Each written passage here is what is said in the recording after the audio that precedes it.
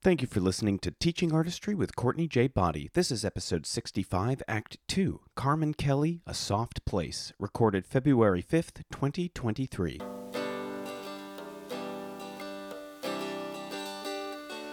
Ooh, yeah,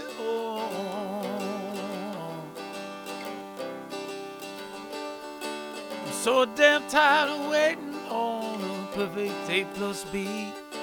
The one size fits all prudent kids all screaming about irrevocability. Let's burn some bridges, earn some stitches, and fight our own way free. Cause the rules don't lie, but they don't apply to people like you and me. Let's start it up now. Let's start it up now. Let's start it up now. Let's start it up now. Now they say it's all decided, all divided, all laid out. And the pushcart man with a three-part plan can't understand what you're shouting about. But when the paths they plow, the lives allowed are the only roads you can see. Just remember walls were built to fall for people like you and me. Let's start it up now. Let's start it up now. Let's start it up now. Let's start it up now. So this past week, I was at the Educational Theater Association conference. It was held in St. Pete's, which is in Florida, and it is a large conference with theater educators, specifically theater teachers, a lot of teachers who work in the school setting, and that's kind of my jam, right? And we were there as part of the GIVE group, and GIVE stands for Growing Inclusivity for Vibrant Engagement. I may have talked about this in the past, but perhaps not. But we've been presenting at different conferences for the last few years, and this is the first time that we were able to present at this particular conference with this particular group of educators. And the resources are for all types of arts educators looking for resources around inclusive practices and supporting all learners and their access needs. And so we got to engage with these theater teachers. What an amazing group of humans, just really caring about their kids, the circumstances, deeply believing that theater can impact these young people. And so it was really great to be able to bring these kinds of conversations into that space. And I co-presented with GIVE trainers and teaching artists Kate Lee and Carrie Warren, who has been a guest on the podcast, most recently in the TAG series. And together we designed and then implemented structures to create peer-to-peer learning opportunities, as well as exploring the resources on the site where they could really identify what are some growing edges, like places that we want to learn and grow and expand into, and how can the GIVE website and its resources support those goals. And it was, I don't know, I just could not be more proud of this work. It's a great partnership that we're doing across 3 different organizations. And again, to be able to go out into the field and support our community with these resources is everything. And so if you'd like to learn more or engage with these resources yourself, please check out teachwithgive.org, where you can access over 60 different resources looking at inclusive practices in the classroom setting mainly, but that are applicable to any kind of place where you're inviting participants or engaging with participants in the arts. And let us know what you think. But this also makes me think about Carmen. Carmen's whole sort of core, it's clear that a core value of hers is to create opportunities for access and equity. And I have to say, Carmen is a class act. It's been so fun to learn more about her background and her life experiences, and how, the different intersections between the two of us and our experiences. And so in this act, we hear more about her swim Samaritanism And then we start to segue into learning more about her education, her higher education, and how she is always seeking ways to expand her artistic learning, um, as well as her education learning, while she was an undergrad at Spelman College and then later on as a grad student at NYU. Here is episode 65, Act 2, Carmen Kelly, A Soft Place. My brother also has a swimming ministry in New Orleans. A swimming ministry, you say? And he calls it that because my brother's a minister, but he has a swimming ministry as well. And if you go look on my Instagram, you'll see where he's swimming. He put my grandnephew into the water for the first time. Mm-hmm. And I said, oh, he's following the Kelly legacy. We started young and early. He can't even walk. He was in the water. He couldn't even walk yet. Oh. You got to go look at it. But anyway, I think it's huge. I think it is it's so important to me that I can give you highlights of different places where I was on a vacation, a girls' trip with some girlfriends of mine, and nobody could swim but me. And I thought it was ridiculous. You go to this beautiful Caribbean island and nobody could swim. So guess what I did? The next morning, I said, I'm going to do a swim camp, 101. You want to learn some skills, come down. I'm going to be in the water. I'm going to teach you a little bit how to float, how to kick, how to do. And they loved it. And that was from that, they decided to go and find out where they could take classes and learn to swim. Mm-hmm. I also believe that we had to break free of this idea that swimming was a luxury. Yeah. Those were a lot of thoughts. Mm-hmm. And then the going back traumatic slave trade syndrome that's there of looking at coming here to this country, and there's that fear of water. Mm-hmm. But then you go to Senegal and the kids swim like crazy. Mm-hmm. They know how to swim. Yeah. So it's like, how do you bridge that gap to loving water? And like I said, being on a mission to express the power of it. I tease some of my girlfriends, particularly my Black girlfriends. I go, hair, health.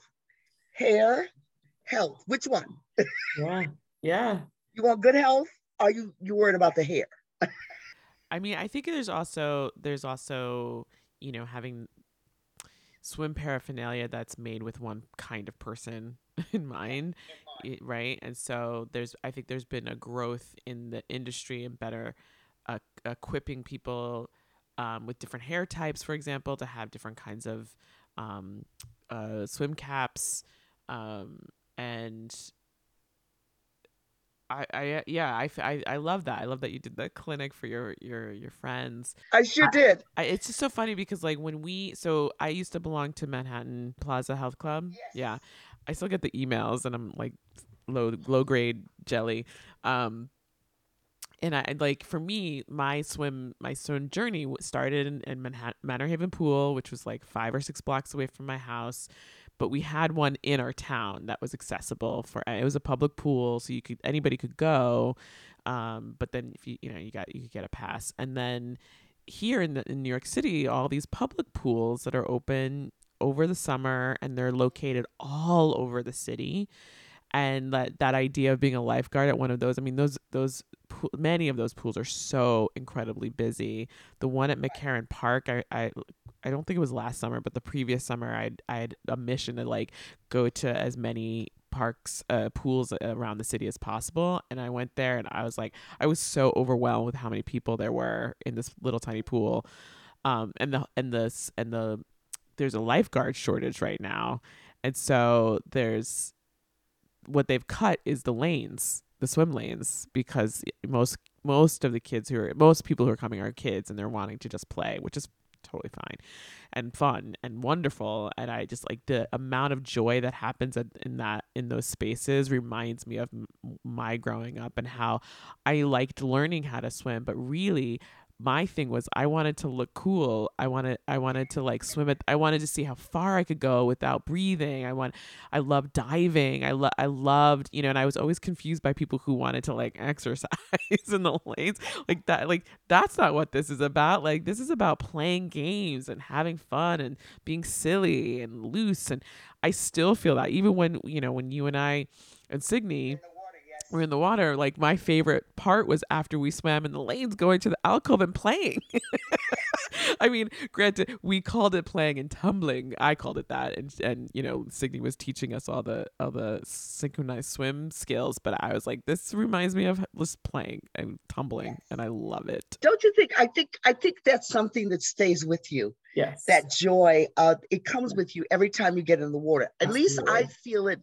Even though I'm getting into swim laps, there's a moment when I go back, from where you're the little crinkle part on your fingers because you've stayed in the water way too long and you know it, and your parents just let you stay in. You know you need to come out. Gotta get out at some point, but not yet. And that's the first thing I did when I came to New York. Courtney was too. That was a skill I brought. So I lifeguard and I taught swimming all over New York City, from the top of the one pool that is over across from Lincoln Center to I ran a pool program in Queens at Queens College, their pool that was there. And I found out none of the counselors knew how to swim. So I said, I can't even begin to open swimming for the kids. And I told the director, I've got to train the counselors how to swim. You got to wait. You got to hold off. They can't do that. I couldn't believe it. I was stunned. I said, how do you be a camp counselor? Nobody can swim. To working at Manhattan Plaza. That's how I made my money when I first came to New York. You worked at Manhattan Plaza? Yes. I lifeguard. I've come full circle. I was a lifeguard at Manhattan Plaza. This pool is so yummy. I love that pool so much. I haven't been to all the pools in New York City. That is a quest, by the way. But that pool, I still dream about that pool. I love it so much. I sure was. I was a lifeguard and I taught classes. The reason why I found out about it, I was taking classes at the Actors and Directors Lab that used to be directly across the street where Jezebel's is now. I took classes there when I came up first for the summer. And I found out about the pool and I said, oh, I have my certification. Let me go see if they need a lifeguard. And they did. And I got hired and I taught swimming to the little ones. I used to put big tables in the water so they could stand on them. They loved that. The little kids could stand because guess you remember, I got burned by the idea that I said I would never do that to my kids. I would never let them suffer and sit on the edge. I would keep them in the water because it's fun. It's fun. So the water was like right here so they could feel it. But the thing was they had a boundary. They couldn't come off the table. That was my thing. So when I come back, not much has changed from Manhattan Plaza at all, except we used to keep one jacuzzi a lot hotter than the other one. I think that intentionally. I don't think they do it intentionally now. But yeah, I worked here, so I've come full circle. Now I live here. You said that you got a scholarship for basketball at Albany State, which was in Georgia, but you actually went to Spelman. So how did you get there? The reason why I ended up going to Spelman, which is interesting because my aunt wanted me to go to Fisk. My family is from a whole line of HBCUs. Everybody, all my mothers, all my aunts and my uncles, everybody, the HBCUs from FAM to Fisk to Howard to everywhere, graduate. So that was a given. You were going to college. It's just a matter of where you're going to go, right? My brother went to Morehouse and I went to visit him when he was pledging a fraternity. And I fell in love with the AU Center, which is the Atlanta University Center, which had all the colleges. Morehouse was across the street. Spelman was here. Clark College was here. That's where Kenny Leon graduated from. You had Morris Brown College down the way. You had the AU Center. All of these wonderful HBCUs, historically Black colleges and universities, all together in one hub, and purely in one of the poorest neighborhoods in Atlanta. But that was the goal, just like where Medgar Evers is, to bring higher education within the community, to say, here's an opportunity for you to go. Anyway, I went to see my brother pledge a fraternity, and they had a step show, and I fell in love with all the beautiful Black people. And when I say that, Courtney, I had not seen such a hub of my people gathered together that I just was like, every color, every hue, every hairstyle, stylish, this, that. And I was in high school, I was like, ooh, I was thrilled. Mind you, my mother and my aunt was very disappointed that I wanted to go to Spelman and not to Fisk, because back then, a lot of Black mothers sent their daughters to Fisk because Meharry, which was one of the first Black colleges where Black doctors graduated from. The other one was Howard. We only had two. Now Morehouse has one. Medical school, where you became a physician to marry a doctor. So the mothers would send their daughters to Fisk to meet a doctor at Meharry, a guy at Meharry. So, that was the thing, that was a very natural thing. So I told my mother, I said, I think I like Spelman. I think I want to go to Spelman. Mind you, when I applied everywhere, Spelman was the last place I heard from. I heard from Howard, I heard from Hampton, I heard from everybody. But I just fell in love for my brother's experience at Morehouse. And also too, that I wanted to carve my own path. I didn't want to go where my cousins had gone.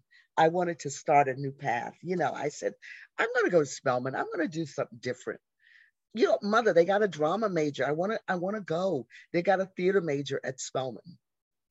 One of my brother's girlfriends sent me an article that had come out in the year when I was getting ready to go, from Essence magazine, about this woman who had gone to Howard to study medicine and change careers, probably, I guess, in her junior year, to go to the theater department, and was very successful. She sent this article to me, and it had a huge impact on me.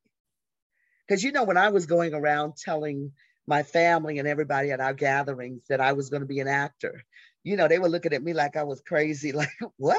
You're going to do what? You're going where? You're going to study what?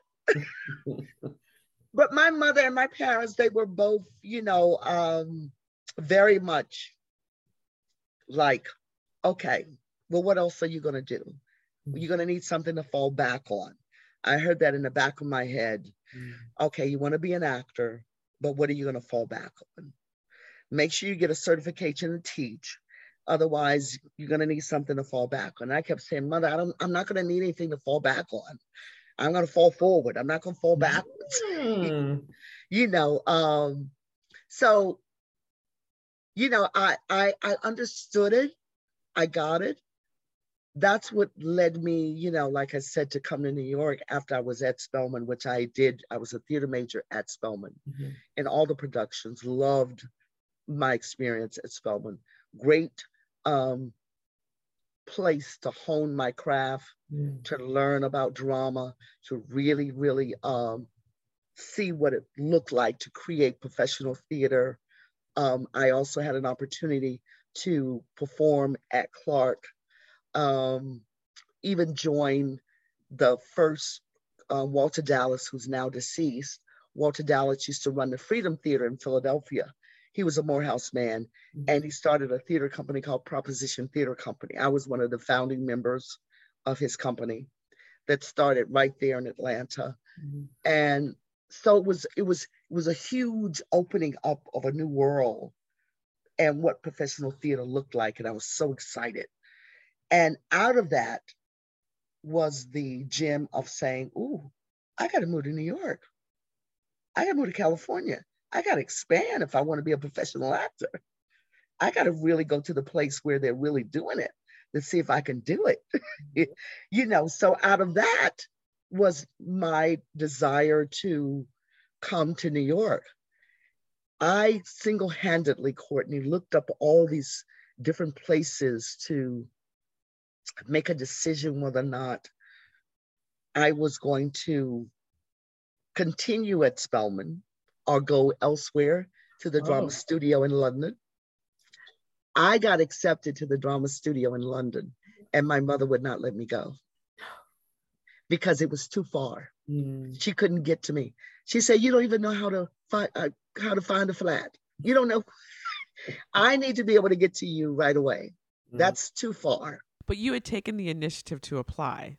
Yes.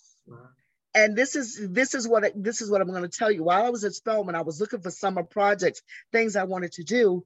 And that's how I found NYU had a summer program.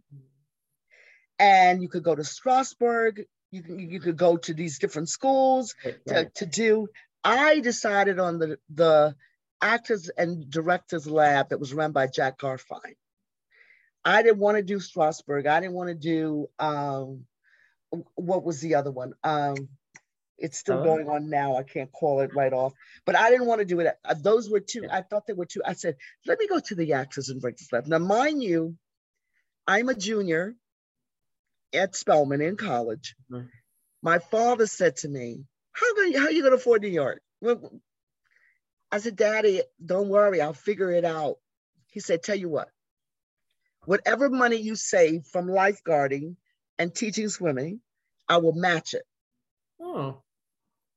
I came to New York for the very first time in a summer program at NYU with $800 in my pocket.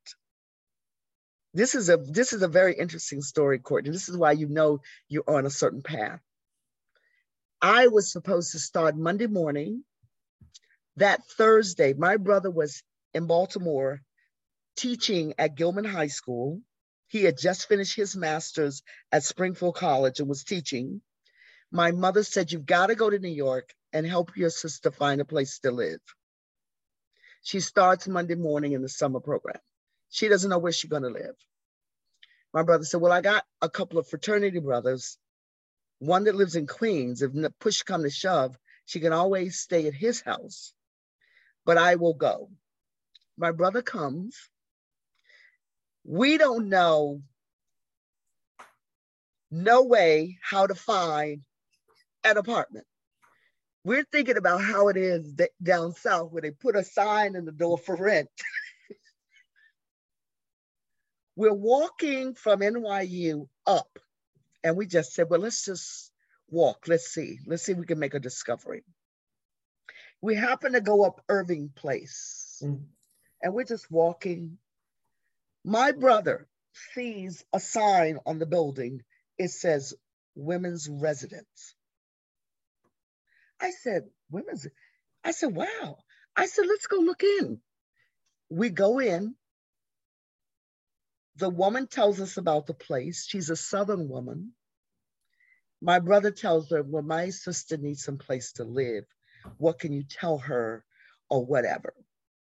And she mentioned the thing about Barbizon. She mentioned that. She said, give me 1 minute in her Southern voice. We went and we sat down at the table in the dining room. I'll never forget it. And she said, I think I have something for you. I literally got a place to live, a room. It was a what's the name room, just like the Barbizon, to stay that day. How does that happen? I said, okay, it's meant for me to be here. I took that place and listen, it was a godsend. I loved it. It was in Gramercy Park, a woman's residence ran by the Salvation Army, right there on the corner. Lovely place to live. Paid rent. I had 2 meals a day. It was safe. We had a doorman. Anything. I had a key to the park. You had a key to Gramercy Park. I had rehearsals in that park. Yo. People write dissertations about that park.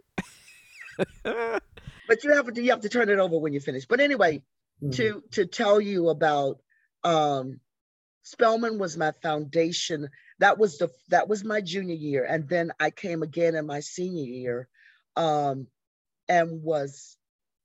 I did an externship with a woman by the name of Marie Thomas Foster that ran Peppermint Players in New Jersey. She was a Spelman alum, and she had me come up, and that was when I really got a chance to look at theater and what theater was. She was good friends with Adolph Caesar, who played the father in, if you saw Color Purple, he was the old man, that's Adolph Caesar. He's deceased. His wife was a Spelman woman, but he was doing a play at the time, and I got a chance to be around all of the professionals that were working in theater and doing film, and I had a tape recorder at the time, Courtney, and I was taping everything. You know, the little.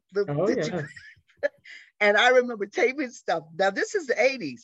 I remember taping stuff, and he said to me, he said, Carmen, do you want to be a journalist or do you want to be an actor?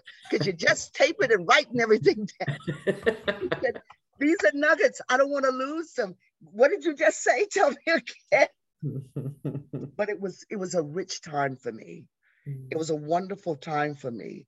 I am still very good friends with Marie. She's just extraordinary. She was my mentor for a long time. I would call her if I was dealing with stuff and it was crazy when I was auditioning and stuff. But eventually I graduated from Spelman and came to New York as planned. I was ready now because I'd already experienced it. Yeah, you know, I'm like, okay, we about to be on and popping here in New York, and got here and moved back to the same place. They had a place for me in Gramercy Park, so which was wonderful. So I was living there, didn't stay. You know, I wasn't. I was happy about that, and then I think it was maybe less than a year when I was auditioning and I was getting ready to go to grad school. I was going to go to Tisch. And I had already set up my audition, stuff to get into Tisch, my audition dates and all of that. I'd also auditioned for Color Girls. Stop. What? I did. And got the role, The Lady in Orange. This was the production that was touring, and not the one on Broadway, but the one that was touring off Broadway. And I said, oh my God, Color Girls, grad school.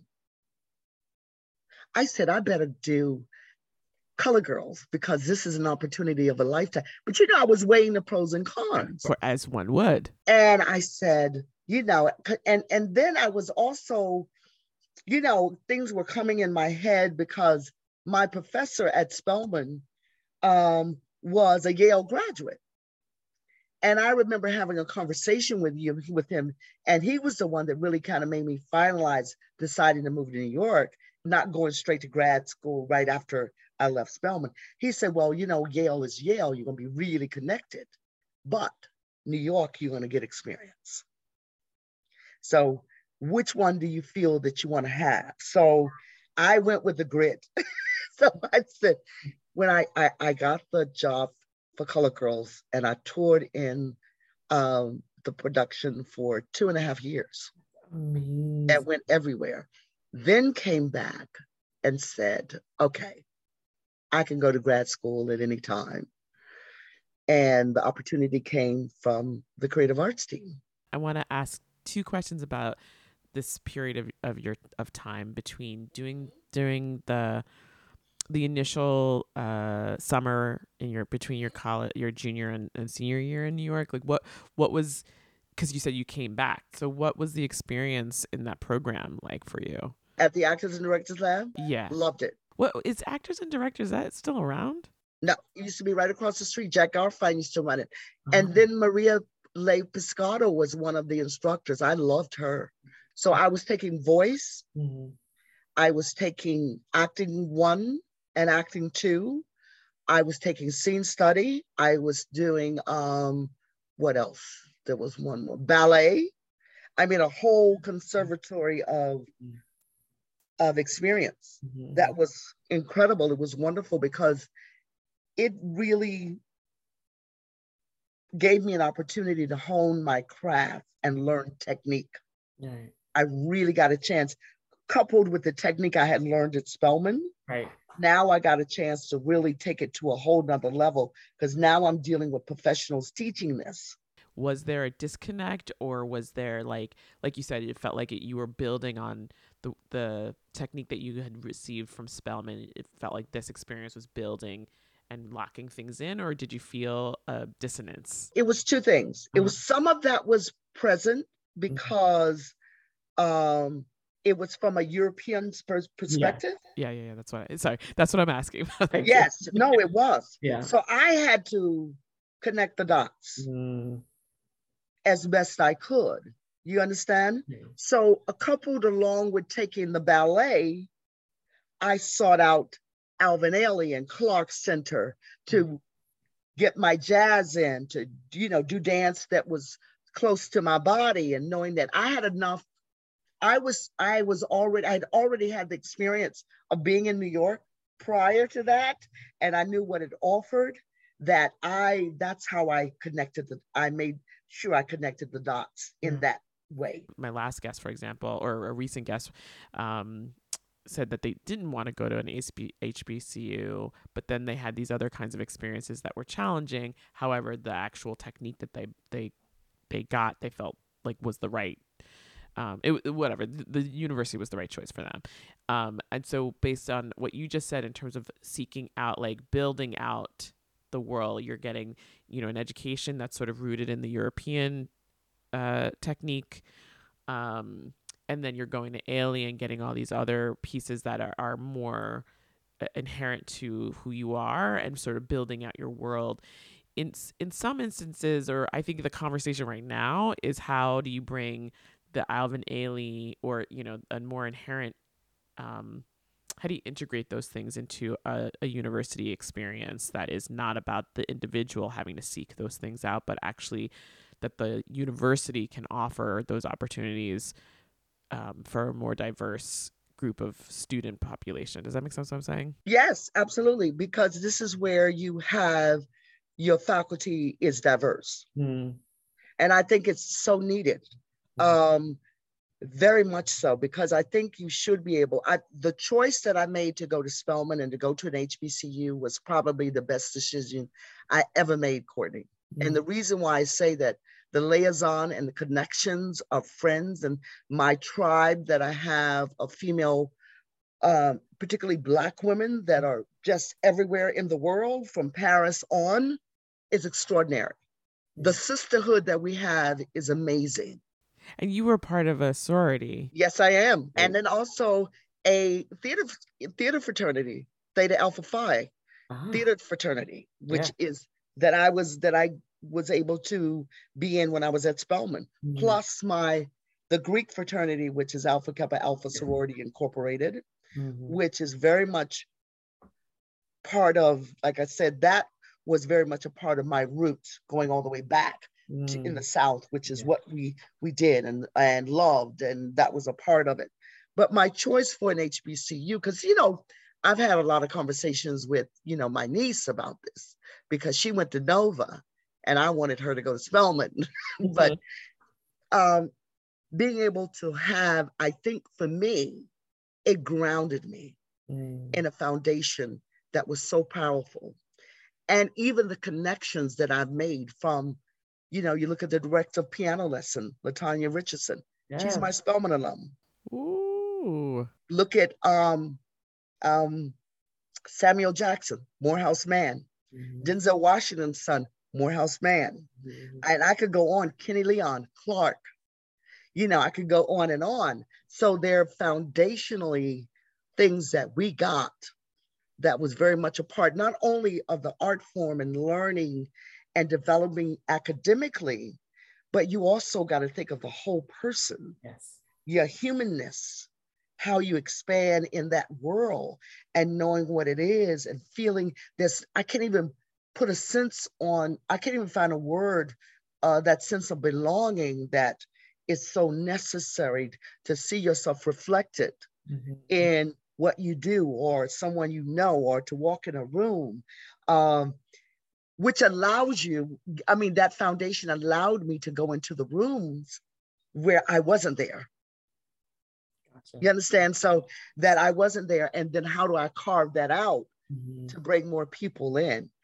I know an experience that I had when I was, and this is kind of jumping ahead, when I finally did go to do my master's at NYU. And I was in the class acting and directing and looking at all the directors. I looked at the list. Joe was teaching the class, and I never forget, I looked at the list of the directors we were going to explore. And I'm like, well, where are the people of color? Okay, so you took this I think it's called Styles of Acting and Directing with Joe Salvatore when you were in the program, and you noticed that there weren't a whole lot. It wasn't a very diverse group of directors. Correct. I think Lorraine Hansberry was the only representative, and no Latin directors. So I had a convo with Professor Salvador, and I said, Joe, where are the directors of color? Because at that time, Courtney, I'm very experienced. I've worked at the creative arts team. I've done all kinds of work. I've been a practitioner for I don't know how long by the time I got into grad school. So I have all this experience. I know what I'm talking about. And I felt it was just very sad. But at the same time, I didn't sit in a feeling of, I'm not going to get this. I said, no, I'm all about pushing the envelope. Let's see what's possible. And don't get me wrong, I don't think it was necessarily any fault of Joe's, but particularly when his response was, I looked at it, I was really kind of surprised. But at that time, I'd already taken into my own hand. I was advocating for my own education. What did I want? Why was I going to grad school now anyway?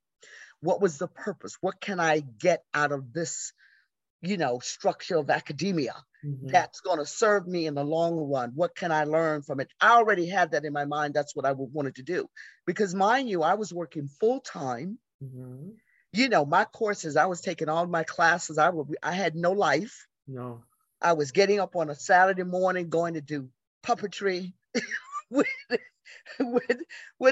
my instructor and planning this and knowing we got to do this. So it was no life. So I knew writing papers to the wee hours of the morning, having one of my colleagues in the office reread it because she had fresh eyes because I couldn't look at it. I said, please read this.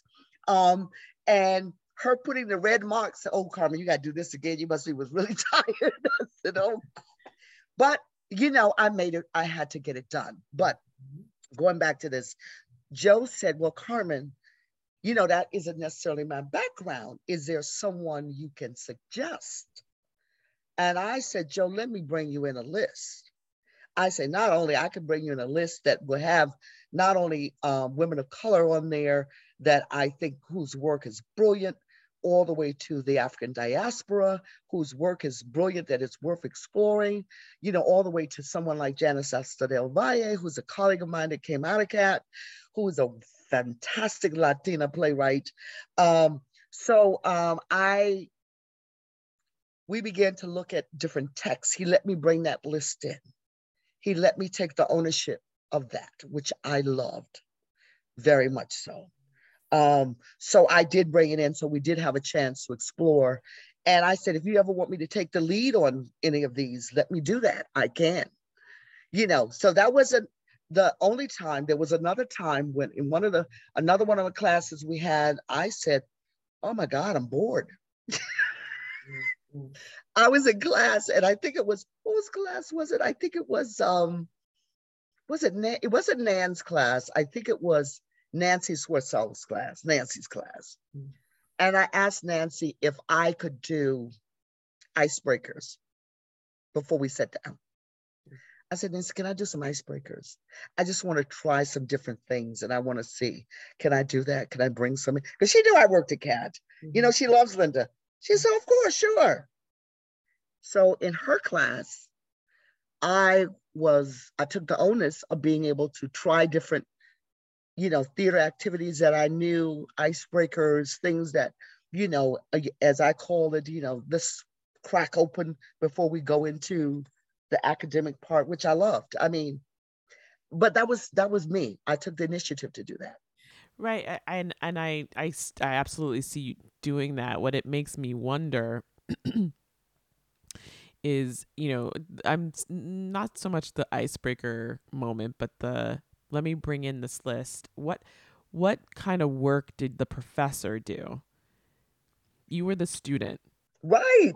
You were the student. And I understand you have a wealth of practitioner experience and knowledge, and you absolutely, I'm sure, have had an impact on that professor who, now I'm sure is incorporating whatever work you brought in. But like, what you bringing information in is one thing, fine.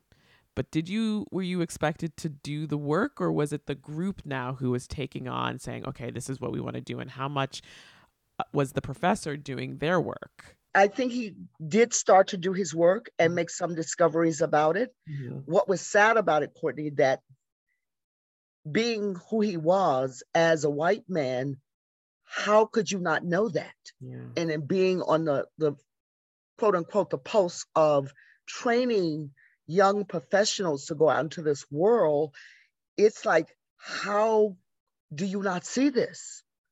How do you not notice this? We've expanded long beyond Lorraine Hansberry.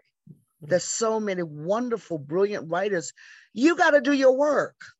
It's a living process. This work, when it's good, is a living process. Mm-hmm. So that way you're always reflecting and looking at and being involved and going to see stuff and seeing who's at the pulse of things and what's exciting about their work.